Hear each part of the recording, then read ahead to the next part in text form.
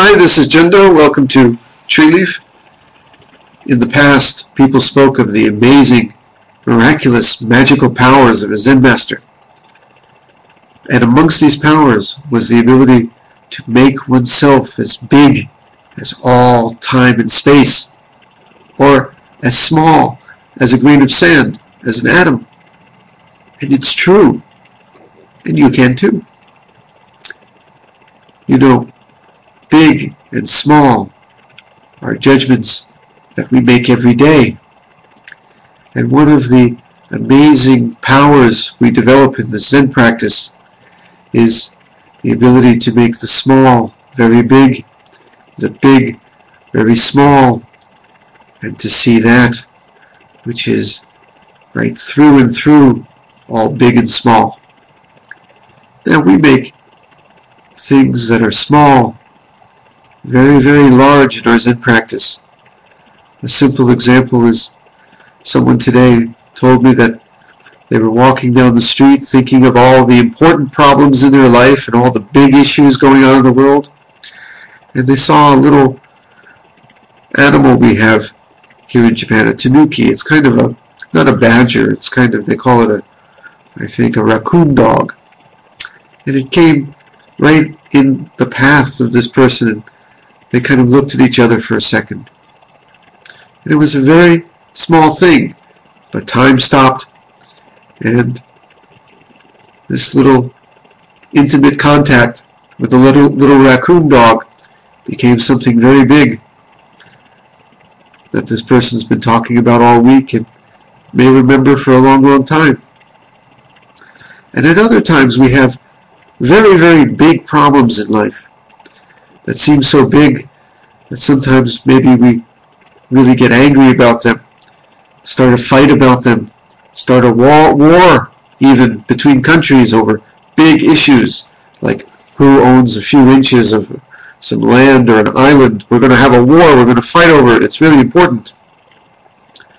Or maybe there are big events in our life, someone we love is going to leave us soon, is dying. This seems really, really big and pressing on us like a big stone. And it is big.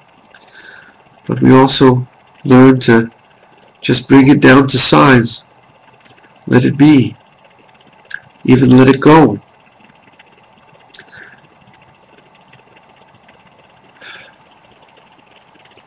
The things that we think are so important in this life. What was that book that was written a few years ago? Just, what is it? Worry about the small things, or something like that. You know the one I mean. Just let it go. Keep your eyes focused on what's right in front of you.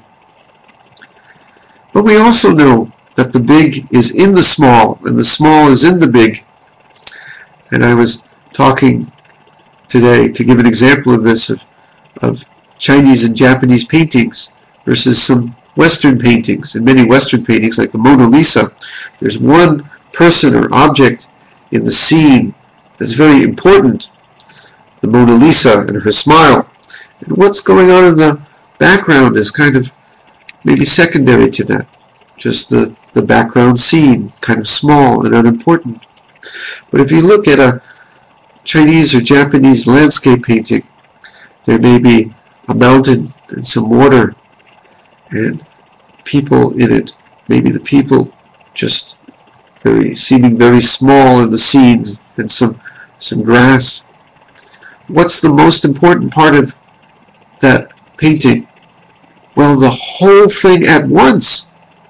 The mountains look big and the people look small, but they're all part of the integral whole. You can't take one bit out. It's all the painting. Even the empty space is integral to the painting. It's all an unbroken, balanced whole. This is the way we look at life in Zen too. The big things like the mountains and the small things like the grass and the people, they're important too. In Zen,